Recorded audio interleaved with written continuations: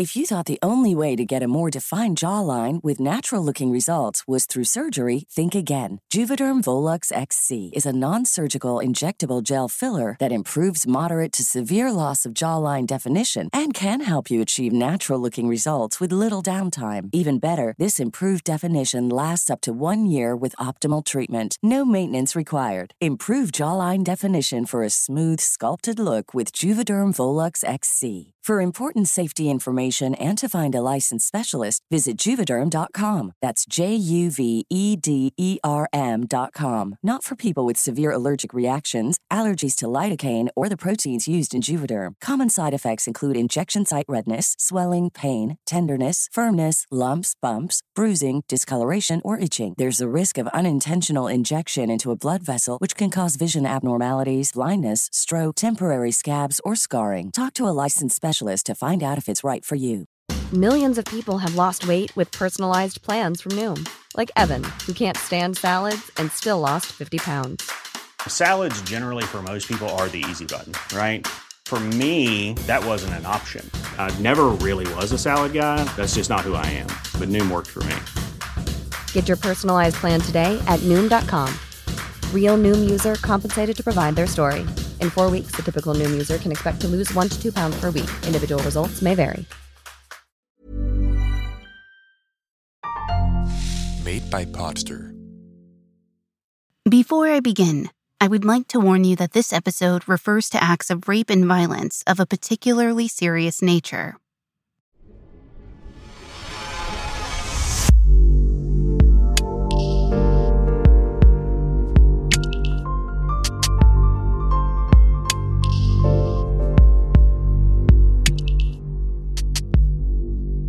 During their backpacking trip to Australia and New Zealand, young Swedish couple Heidi Pakkanen and Urban Huglin frequently sent letters and postcards to their family and friends back home.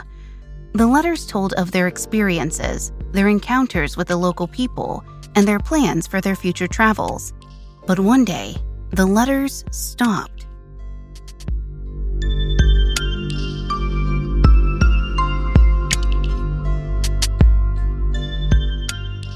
You're listening to Tracing Darkness. I'm Lainey Hobbs, and today we are following a case from the late 80s, before the internet and mobile phones, a case of a young Swedish couple who suddenly disappear in the New Zealand countryside.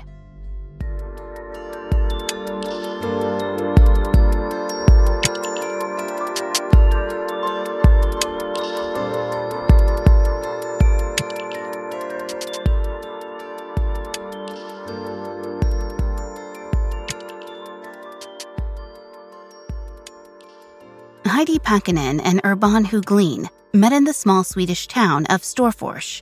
Both had lived in the area all their lives, but they first got to know each other when they started working in the same supermarket.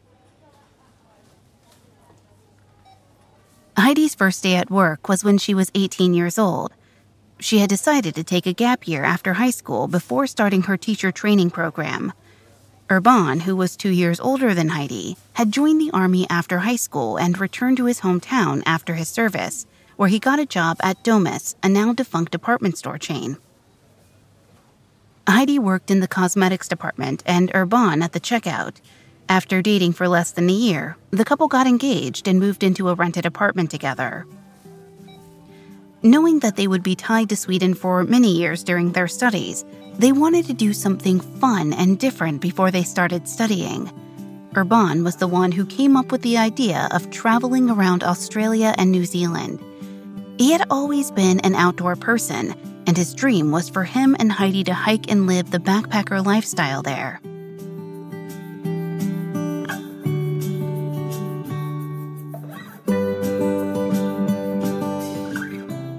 According to those closest to Urban, he was an experienced hiker who would take on even the most challenging trails. He would travel with his backpack filled to the brim with gear, or he would go without his hiking equipment to challenge himself for a few days and sleep on the ground in the middle of the forest.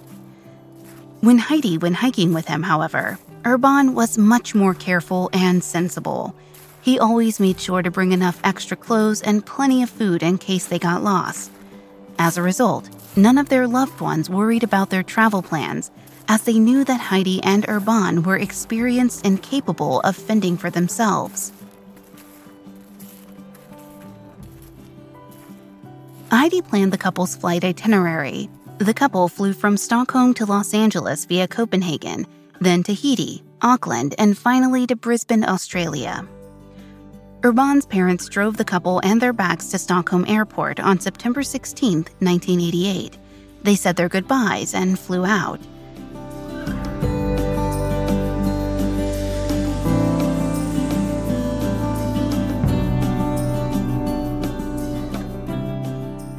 Urban and Heidi had packed camping equipment and fishing gear, among other things. In an era before cell phones and internet access, Heidi and Urban promised to write to their family and friends regularly to report on the trip. The journey from Stockholm to Brisbane took a total of 48 hours, including all transfers, so the couple were pretty exhausted when they finally arrived in Australia. Urban and Heidi's journey nearly came to an end almost before it had begun. Within the first few days of their trip, Urban contracted an infection that forced him to spend 2 weeks in an Australian hospital. He developed a high fever and lost a lot of weight during the 2 weeks he was in there, so when he left the hospital, he was still in very poor health. The doctors never found out what infection Urban had contracted. In any case, Heidi and Urban decided to continue traveling. They wrote home to Sweden that Urban had recovered and that after his hospital stay, the trip had continued as planned. The couple spent 3 months in Australia before continuing their adventure in Auckland, New Zealand.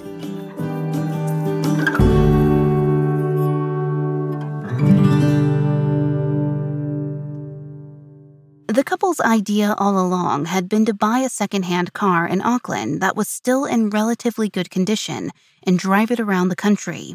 Surprisingly, they came across a Swedish man in the city who was easy to deal with. Urban and Heidi bought a Subaru from him for just under 2,000 New Zealand dollars. From their letters home to Sweden, Heidi and Urban gave the impression that they had fallen madly in love with New Zealand, which they preferred to Australia. In Australia, they had been afraid of poisonous and dangerous insects and animals when out in the wild, and not all encounters with locals had gone well. In New Zealand, they felt safer in nature, although Heidi wrote in a letter to her mom that driving in the mountains was sometimes difficult, as there were a lot of narrow and poorly maintained roads.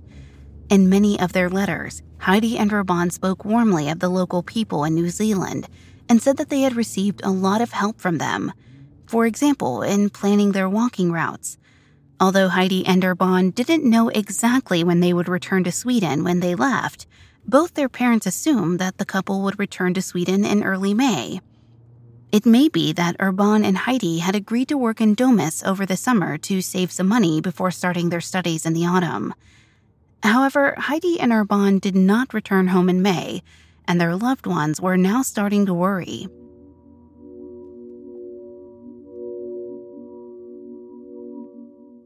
Neither Heidi nor Urban sent any letters home since the last letter, postmarked in Auckland on April 2nd. This was strange, as they had both been diligent in sending letters and postcards to their families and friends, often several within the same week. On May 21, 1989, police officers in Auckland received a fax from Interpol, which had been contacted because Heidi and Urban's parents had still not heard from the couple and had reported them missing. Interpol asked if Auckland police had any information about the couple's whereabouts and if they could help with the search. The police, who had found an abandoned car several weeks earlier, immediately put 2 and 2 together. It probably belonged to the missing Swedish couple.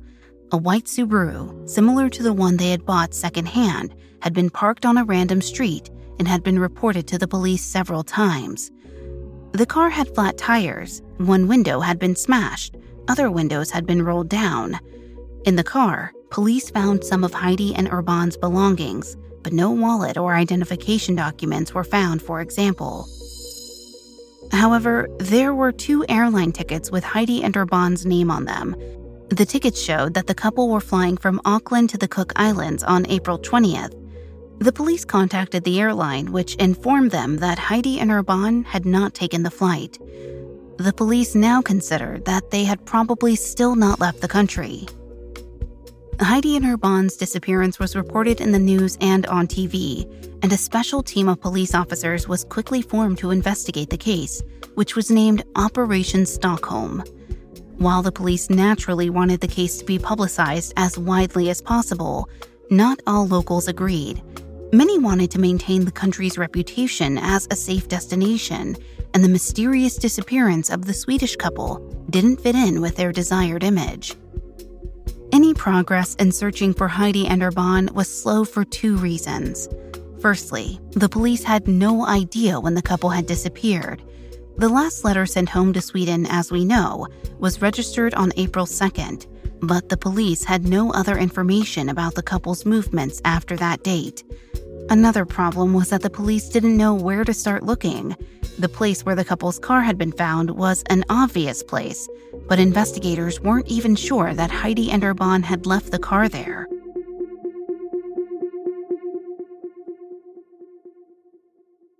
In their correspondence, the couple used to talk about their future travel plans, but anyone who knew them knew that their plans could change quickly.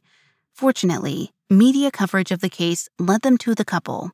A farmer from the small town of Thames, an hour and a half from Auckland, contacted police and said he could shed some light on where Heidi and Erbon might be heading. Thames was a small town of fewer than 10,000 people and has been described as a cozy seaside town with a wealth of walking routes. The town's website says it's a perfect destination for those looking for an outdoor adventure.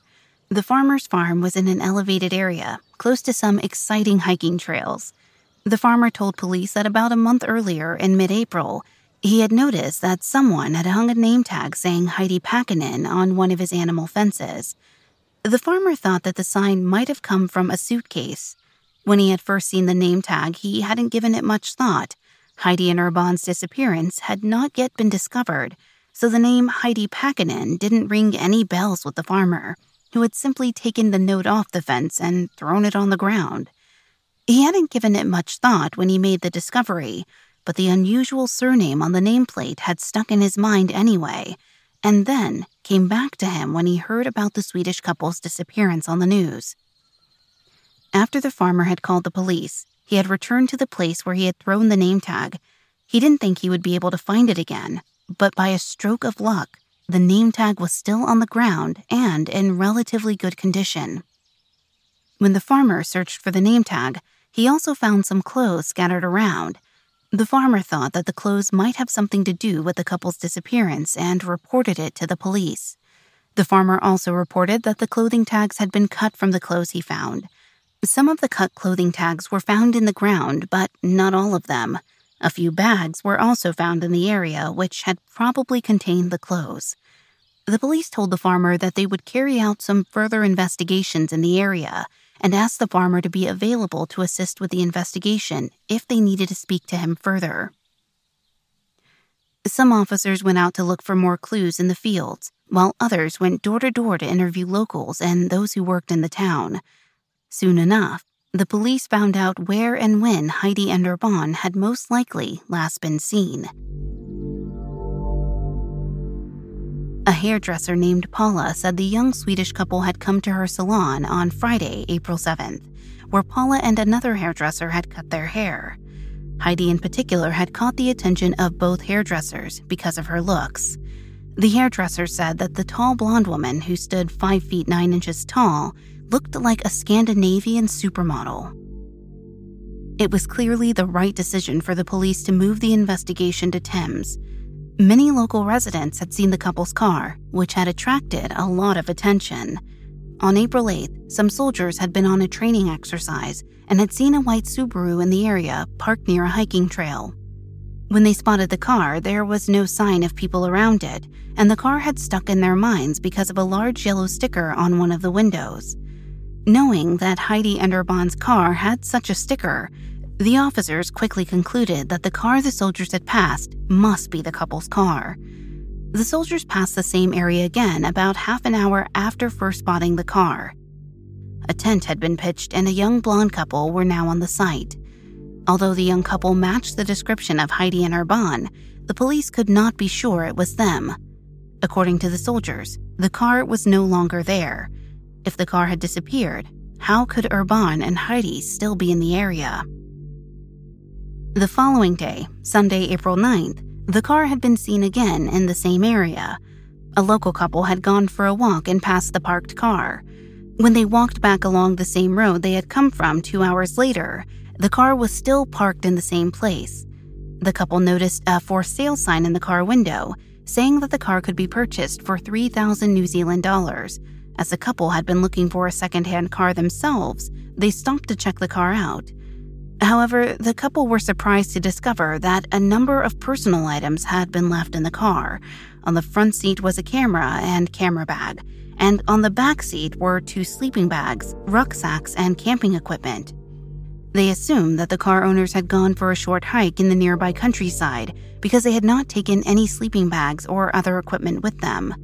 Finally, the police knew that Heidi and Urban's car had been abandoned in Auckland, but as Auckland is over 70 miles from Thames, this information raised even more questions. Had the couple abandoned the car themselves? Or had their journey ended on the footpaths of Thames and someone else had driven to Auckland? Overall, the police officers had had a bad feeling from the very start of the investigation. In June, as the search continued, Urban and Heidi's family members arrived in New Zealand from Sweden to help and be closer to the investigation. The family members were overwhelmed by the landscape. They knew that Heidi and Urban were used to traveling around the Swedish forest and countryside, but New Zealand was different. The terrain was much more challenging, the forest was extraordinarily dense, and there were many places in the area where a fall could have fatal consequences.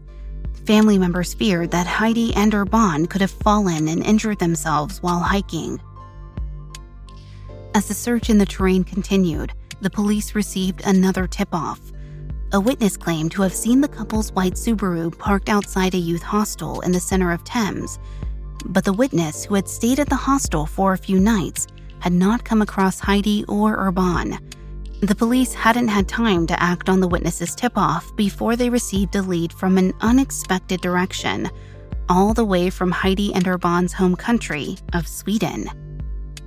The Swedish newspaper Expressen had been following Heidi and Urban's disappearance and had published several pictures of the couple's car. A Swedish man named Håkan contacted the Expressen journalist and said he might have information about the car. Eventually, Håkan ended up telling what he knew to the Norrköping police, who assisted the New Zealand police in questioning witnesses. Håkan told them that he had been camping in Thames with a Canadian woman called Anita. They had arrived at the hostel in the town center on April 9th and were considering where to go next. The following day, Håkan and Anita decided they would see the sights of Thames by car. The only problem was that they had neither a car nor connections to a driver. But then a man turned up who introduced himself as Pat Kelly. Pat said he had overheard their conversation and mentioned that he had a car and a good knowledge of the local sites. As he had nothing else to do, he promised to take Håkan, Anita, and an unnamed Swiss woman sightseeing the next day. Pat said he could drive tourists around the area all day if they would give him some gas money. According to Håkan, Pat's car had been a white Subaru with a yellow sticker on the window. No doubt, Urban and Heidi's car. According to Håkan, Pat had been around 30 to 35 years old with dark blonde hair. Nothing about Pat's behavior had made Håkan suspicious. Pat had been incredibly nice and obviously knew the area and its history well. The only detail that had made Håkan wonder was that the car had clearly not been Pat's own. Pat hadn't known how to tune the car radio or where the fishing tackle in the backseat came from. Pat claimed he had borrowed the car from a friend, but Håkan still found the situation a little strange. When the New Zealand police heard Håkan's story, they immediately went to the hostel and contacted the people who had stayed there at the same time as Håkan. The hostel staff provided a list of all the people who had checked in on April 9th or the following days. The police immediately discovered that a man had checked in on April 9th, who introduced himself as Pat Kelly. When the police investigated the man's details further, they realized that he had given a false address and phone number. Staff at the hostel told them that Pat had used the hostel's public phone a few times. The police investigated the calls the man had made. He had called an address in Auckland. The address to which the phone number was connected was that of a woman called Christine Tamahiri. When the police knocked on Christine's door the next day, she was very agitated. "What do you want this time?" was the first thing she asked. The police had already discovered that Christine's husband, David Tamahiri, had been in trouble with the law, so Christine's reaction didn't exactly surprise them. The 36-year-old David had committed his first serious offense at the age of 19 in 1972. He allegedly killed a 23-year-old stripper called Mary Barcham, a crime for which, for some reason, he only got 2 years in prison. What precipitated the murder was never fully explained, and David himself still swears to this day that it was an accident and that he never intended to kill Mary. According to David, he had got the impression that Mary had cheated on him. When he had tried to get out of the situation, the rifle in his hand had accidentally fired, and the bullet had gone straight through Mary's head. After his release, David stayed out of trouble for 12 years, married Christine, and had 2 sons. In 1986, however, he committed another crime. He broke into a 47-year-old woman's home in Auckland where he tied her up, raped her, and threatened to kill her if she told anyone. This went on for a total of 6 hours. David was caught and brought to court, where he admitted his crime, but for some reason he was released on bail pending trial and quietly disappeared. David then began using the name Pat Kelly and spent most of his time in a tent near Auckland, pitching up at various campsites or staying in cheap motels or hostels. Occasionally, he would visit his wife and their 2 sons at home, but he never spent too long with them each time. He probably knew that the police were on the lookout for him and could search their shared home at any moment. David was at large until the end of May 1989, when he was identified and arrested by a police officer.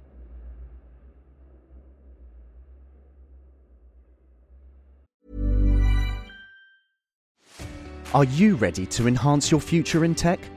Then it's time to make your move to the UK, the nation that has more tech unicorns than France, Germany, and Sweden combined. The nation that was 3rd in the world to have a $1 trillion tech sector valuation. The nation where great talent comes together. Visit gov.uk/great talent to see how you can work, live, and move to the UK. Hey, I'm Ryan Reynolds. At Mint Mobile, we like to do the opposite of what Big Wireless does. They charge you a lot, we charge you a little. So naturally, when they announced they'd be raising their prices due to inflation, we decided to deflate our prices due to not hating you. That's right. We're cutting the price of Mint Unlimited from $30 a month to just $15 a month. Give it a try at mintmobile.com/switch. $45 up front for 3 months plus taxes and fees. Promo rate for new customers for limited time. Unlimited more than 40 gigabytes per month. Slows full terms at mintmobile.com. It is perhaps a strange coincidence that David was caught at the same time as the New Zealand police began their search for Heidi and Urban. Because David had been arrested, he was not present when the police arrived at his family's home in Auckland. Christine was certainly not thrilled to have the police running around, but let them in after the officers reassured her that they were only there to ask questions. When the officers entered the apartment, they immediately noticed a green raincoat hanging on the back of a chair. The green jacket was exactly the same as the one Urban had been wearing when he disappeared. The officers asked about the jacket, and Christine said that David had given the jacket to their son, but that he had not elaborated on where he got it. The officers were allowed to examine David's other belongings in the house, and they called in additional officers to conduct a search. The police were curious to know why Christine had stayed with her husband for 18 years when he had committed at least 2, possibly more, violent and brutal crimes. To this, Christine replied that David had a problem with alcohol. When he drank, he became a completely different person and couldn't control his behavior.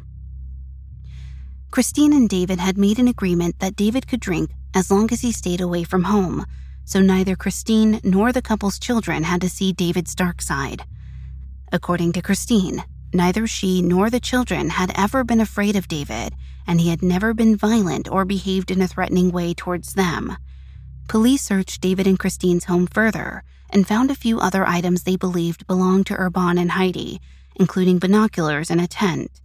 The discovery of these items prompted the police to visit David in prison to ask if he knew what had become of the Swedish couple. David denied knowing anything about Heidi and Urban. In fact, he denied having heard anything about the case, which the police found hard to believe. The case had been all over the news, and everyone in Auckland and Thames couldn't help but hear about the couple's mysterious disappearance. The police asked about the white Subaru and whether David had ever driven a similar car. David denied knowing anything about the couple's car and also denied any knowledge of the possessions he had brought into his home and given to his sons. However, David eventually admitted that he had come across the white Subaru while hiding in the woods near Tararoo Creek Road. According to his account, he was on a hiking trail on April 10th when he spotted the car on the side of the road. David had looked through the car's windows and noticed that it contained camping equipment and a camera that looked valuable.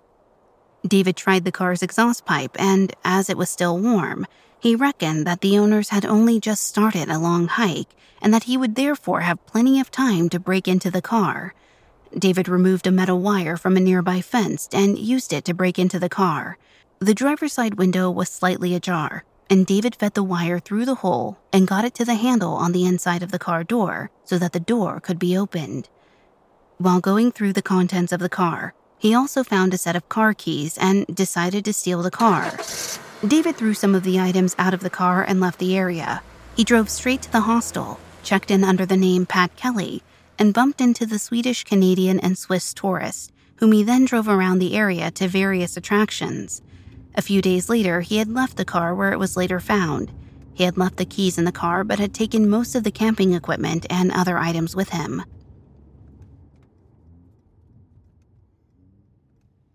The police listened carefully to David's story and realized that there were at least two details that could not be true. Firstly, that the car's exhaust pipe had been hot.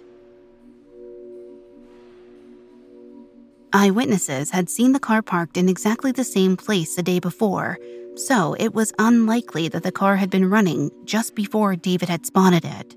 Another questionable point in David's account was that he claimed to have found a set of car keys inside the car. Urban and Heidi only had one set of keys to the car, so they would not have left the keys inside the car, locked the doors behind them, and then left the scene. Of course, it's possible that they had accidentally left the keys in the car, but the police thought it was more likely that David had got the keys some other way. When David was asked if he had bumped into Urban and Heidi and if he had hurt them in any way, he denied it. So David admitted that he had stolen the car and the couple's belongings and that he was willing to help with the investigation, but that he did not know anything about what had happened to Heidi and Urban and that he could not give them any further information. The police continued to search the area where David claimed to have come across Urban and Heidi's car and then stolen it. As the car had been spotted in the area several times by other people, the police were certain that Heidi and Urban had been murdered in the area and that their bodies had been left somewhere nearby. During the search, neither Heidi nor Urban were found, but police found 3 more plastic bags of women's clothing that they believed belonged to Heidi. Investigators now felt confident in their case. David had killed Heidi and Urban. It would simply be too coincidental, they thought, if a convicted murderer was hiding in the same area as Heidi and Urban, with no connection to the case. Especially considering that David had some of the couple's belongings and had admitted to stealing their car. The police search of the area led to nothing more, but the police had some circumstantial evidence that led the prosecution to bring a murder charge against David. In October 1990, the trial against David began. At that time, hardly anyone would have foreseen how much of the evidence presented would later be challenged. The first thing discussed during the trial was how the prosecution found it impossible that David could have broken into Urban and Heidi's car in the way he claimed. Both a mechanic working for Subaru and another expert in the field had tried to break into the car in exactly the way David had explained. Although the window had been left open exactly as David had said, and the wire was taken from the same fence David had claimed to have used, neither of the prosecution witnesses managed to break into the car in a way that matched David's explanation.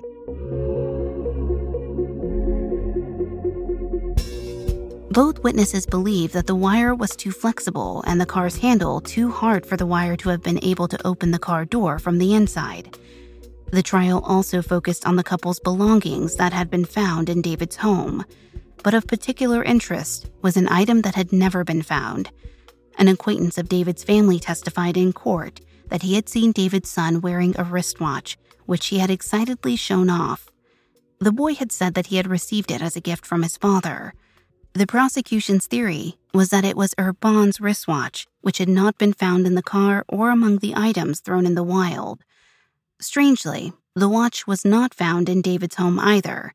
In the prosecution's view, this proved that David had stolen the watch and disposed of it when he realized that his son had shown it to an outsider and that the watch could be linked to Urban.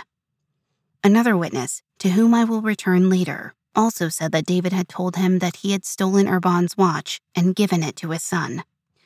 A particular observation made on April 8th by two people who were traveling at the same time as Heidi and Urban also played a major role in the trial. Two eyewitnesses had told police that they had seen a dark-haired man in his mid-30s and a blonde woman in her 20s camping near where David said he had stolen Heidi and Urban's car.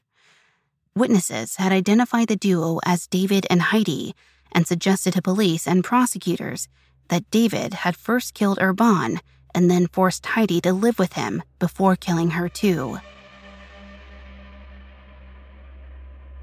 According to the witnesses, the blonde woman in her 20s had looked European, and something seemed wrong. She had been sitting on the trunk of a fallen tree on the ground. And had remained silent while the man, identified as David, had been talking to other guests in the area. The eyewitnesses testified in court on behalf of the prosecution and said they could positively identify the individuals as Heidi and David.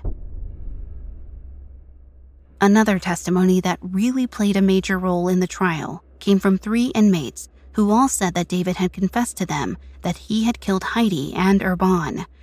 The identities of the inmate were not made public at the time, and they were only referred to as Witness A, Witness B, and Witness C. Witness A, who was serving a lengthy sentence for heroin trafficking, said that David had told him that he had met Heidi and Urban at a campsite.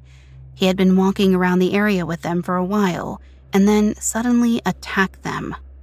David had first hit Urban in the neck with a large block of wood, and then did the same to Heidi. David then tied Urban to a tree and raped both him and Heidi. After the sexual assault, he dismembered both bodies and buried them in the ground. Witness A's account was so shocking that one of the people watching the trial became so ill during the testimony that the trial had to be temporarily halted. Witness B said that he had been sitting in prison watching television with David when the news reported the disappearance of Urban and Heidi. Witness B said that David had suddenly said out loud, "Don't worry, I have cut them up so carefully that they will never be found." Witness C's account was probably the most widely reported in the news and was considered by the police to be the most reliable because it contained a lot of details that Witness C could not have heard from anyone other than David. Witness C said that David had told him that he had joined Urban and Heidi in a camping area when he suddenly attacked them and hit Urban on the head with a block of wood. He then tied Urban to a tree, raped both Urban and Heidi, and dismembered their bodies. He had thrown the body parts into the sea from a stolen rowing boat. Witness C was also the one who said that David told him that he had stolen Urban's wristwatch. He also said that David had spoken to him about a woman with whom he had had a romantic correspondence. When the correspondence had suddenly ended, David had told Witness C to cut her up like the Swedish couple. One could imagine that the prosecution and jury would find it suspicious that all 3 prisoners told a different story. The only common thread in all 3 accounts was that David had dismembered the bodies. However, the police apparently considered the stories to be reliable because they knew that David had a habit of lying, thereby diminishing the credibility of others.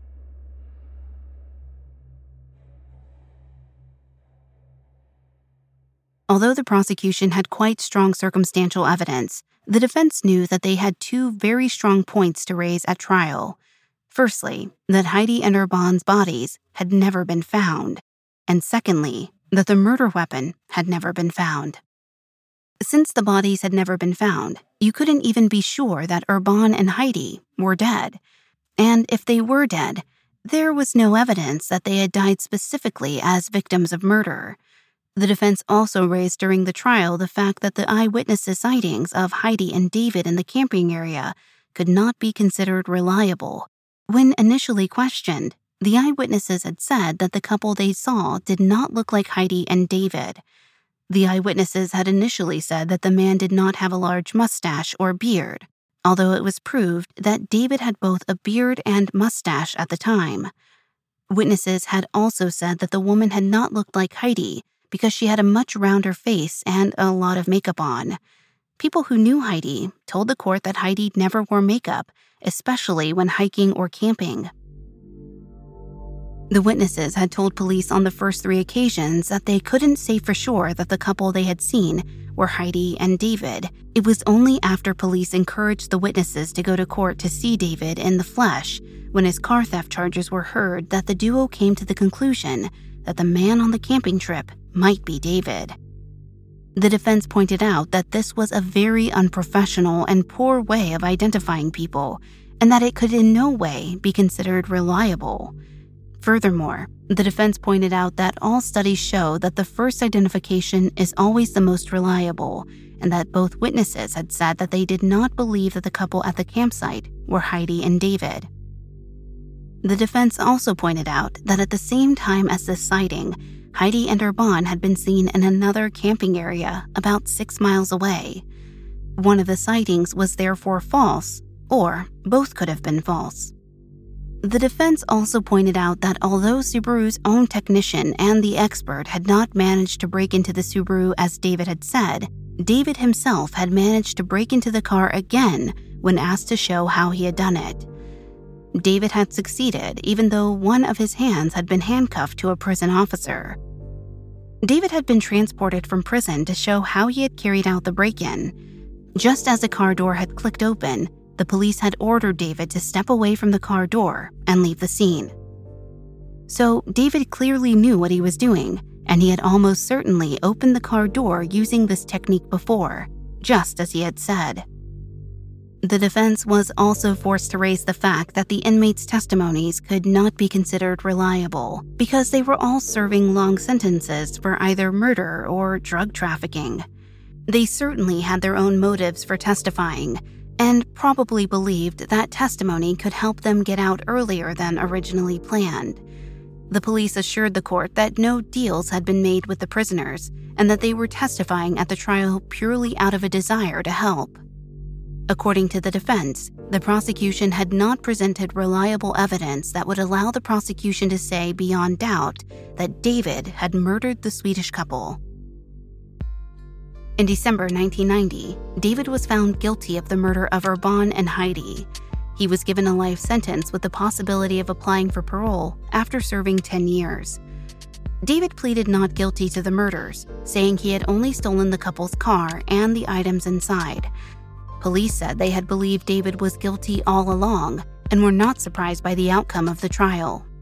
Heidi's father, Juho Pakkanen, and Urban's brother, Stefan Huglin, told the media that they were satisfied with the verdict and would return to Sweden now that the case had been solved and the culprit convicted. However, 10 months after the trial, when the dust had settled on the case, the Swedish couple made headlines again when Urban's body was found. Some embarrassing details for the prosecution and the police had been discovered. Firstly, the body was found over 43 miles from where David had said he had stolen the Swede's car. The police had been certain that the crime scene had been in the same area. Urban's body had not been cut into pieces, and it was found buried in the ground and had not been thrown into the sea, as witness C had claimed in court. Furthermore, Urban still had his wristwatch on, a watch which, according to the police and prosecution's theory, David had stolen, given to his son, and then disposed of. Based on the body, the coroner concluded that Urban had been stabbed to death. At the time, the police had examined all the knives in David's possession but found no signs of blood on any of them. Urban's body showed no signs of having been struck by an object in the head or neck area. The discovery of Urban's body and the details of the discovery dilute the inmate's testimony and also much of the evidence provided by the police regarding the crime scene and the stolen wristwatch. The new discoveries prompted David to appeal against his conviction, but the appeal was unsuccessful. In 1992, the judge ruled that the new discoveries were not significant enough to warrant a retrial. This is rather strange, because during the original trial, the judge had described the absence of the wristwatch as an important piece of evidence against David. Now, just over a year later, the watch was no longer an important piece of evidence. In 1994, David tried to appeal his conviction again, but this request was also rejected. Witness C, who gave evidence at the 1995 trial, unexpectedly said that the police had bribed him and 2 other prisoners to testify against David. The police had said that the 3 prisoners would share $100,000 if they agreed to testify in court that David had told them what he had done to Heidi and Urban. Witness C also said that the police had promised to help them get early release, which they did, as the investigating officer in the case later attended 2 of the witnesses' parole hearings and gave favorable opinions about them. The same police officer had claimed earlier in the trial that the prisoners had given their statements in good faith and that no agreements had been made. Witness C said that he was sure David was innocent and that he felt guilty after lying about it. The police were investigated, but incredibly, it was found that they had done nothing wrong. David tried again to ask for a retrial, but was again refused. The judge reasoned that he didn't think the prisoner's testimony had played a major role in the first trial and in the jury's decision that David was guilty. This argument also sounds a bit strange, as the public and the jury that followed the trial had reacted very strongly to the prisoner's testimony. David ultimately served 20 years in prison. He was released on parole in 2010. He continues to maintain his innocence and hopes that his conviction will be overturned, even though he has already served his prison sentence. David's verdict divides New Zealanders, with some believing he is innocent. Others believe that David committed the crimes, but that he managed to cover his tracks so well that the police have been unable to get any idea how, where, and when the murders of Heidi and Urban took place. Ian Wishart, a journalist who has followed the case very closely, has written a book called Missing Pieces, in which he highlights a new suspect in Heidi and Urban's murders. This book contains a really good description of the case and a lot of information that I could not find anywhere else. In his book, Ian tells the story of a man named Huia Foley, who escaped from a psychiatric hospital in 1989.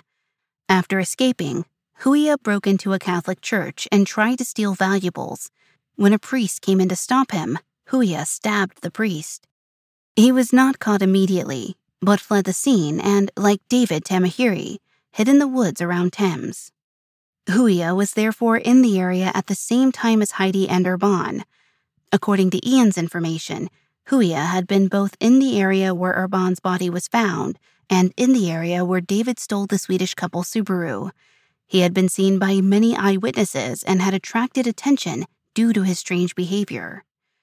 Huia's escape ended in disaster when he was hit by a car and was so badly injured that one of his arms had to be amputated. When Huia's belongings were searched, a sleeping bag, described in the book as a European sleeping bag, was found in his possession. Ian says in the book that Huia's mother agreed to be interviewed and told him that Huia had confessed to the couple's murder. Huia died in 2002, and the nurse who looked after Huia on his deathbed also said that Huia had confessed to her. There is no real evidence against Huia, and he has probably not been investigated further. Firstly, because he died in 2002, and secondly, because David is guilty in the eyes of the law, and the case has been buried in police files since 1990. In the book, Ian also speculates on the possibility that David and Huia may have acted together and killed Heidi and Urban together. Perhaps they had got to know each other after they had escaped from the police in the forest and had come across a Swedish couple somewhere. Heidi's body has never been found, although searches for her have been carried out in many different places. There are some rumors that Heidi is still alive and living deep in the New Zealand forest with her 2 children. Needless to say, both Heidi's family members and the police have dismissed these rumors, saying that it is highly unlikely that Heidi is still alive. The case of Urban and Heidi is still well known in the area and had a negative impact on Thames and its popularity as a recreational area in the early 90s. David has given some interviews to the media since his release and still lives with his wife Christine. The identities of Witness C and Witness B have since been made public, and Witness C was sentenced to 8 years imprisonment for lying at trial. Incidentally, he eventually regretted it and said he had told the truth at trial, but this was no longer believed. Witness A's identity has never been made public, but he has been released from prison and is believed to be living in Fiji.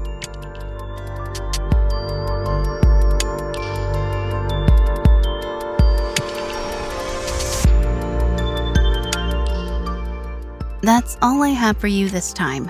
My name is Lainey Hobbs.